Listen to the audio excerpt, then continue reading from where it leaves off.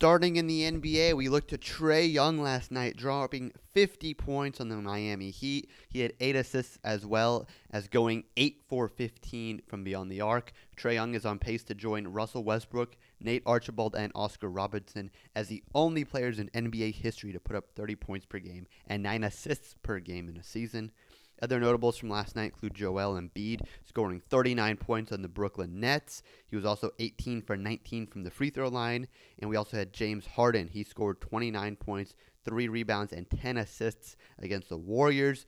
And Giannis Antetokounmpo put up a 33-point, 16-rebound double-double. He also had 3 steals on the defensive end to go along with it. His teammate Chris Middleton on the Bucks is having a pretty great season. If you didn't know, 20.6 points per game.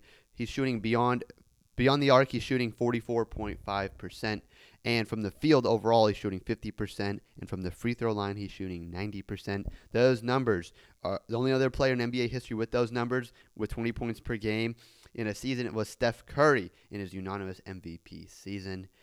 Going over to the world of baseball, the San Francisco Giants announced that they signed infielder Wilmer Flores to a 2-year contract worth $6.25 million. Flores will make $3 million in both 2020 and 2021. The contract includes a club option for both the 2022 season that will pay Flores $3.5 million. If the club does not exercise the option, Flores would be entitled to a $250,000 buyout. Farhan Zaidi looks for Flores to have some more greater flexibility across the entire infield and for him to dominate both right and left-handed pitching. Last year, in 109 plate appearances against left-handed pitching, he had a .337 batting average and a .615 slugging percentage. Very impressive overall. His body of work for the Arizona Diamondbacks, the division rivals, he had a .317 average with 18 doubles, 9 home runs, and 37 RBIs in 285 plate appearances. Flores, just 28, is still struggling with injuries. He was limited to just 89 games last year due to a foot injury that sidelined him from May to about July. But he really got going late last year, as through August 1st to the end of last year, Flores hit .368, the 4th best average in the majors at that time. Flores played his first 6 seasons with the New York Mets and is a career .268 hitter. But overall, defensively, that flexibility, he has 115 or more starts at all the infield spots, so he should definitely provide some more flexibility to this young Giants roster. In addition, the Giants had to make a move on the 40-man and to acquire Flores, so they moved Reyes Miranda onto the 60-day injured list with a right shoulder strain.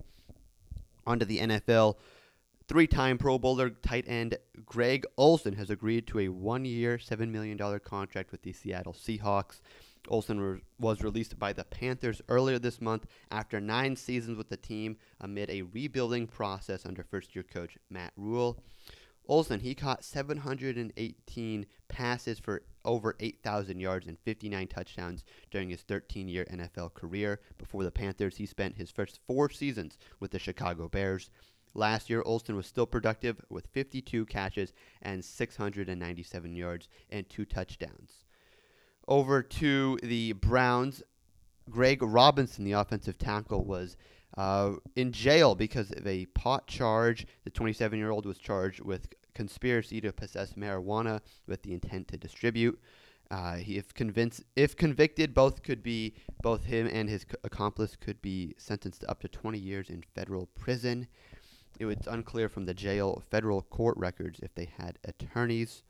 And over to the Redskins, they made a pair of moves. They picked up their option on running back Adrian Peterson. He'll stay with the team as they are under first-year head coach Ron Rivera with the franchise. Peterson, this will be his 14th NFL season, while the Redskins released tight end Jordan Reed, who has always dealt with foot injuries and has rarely been able to show his full ability.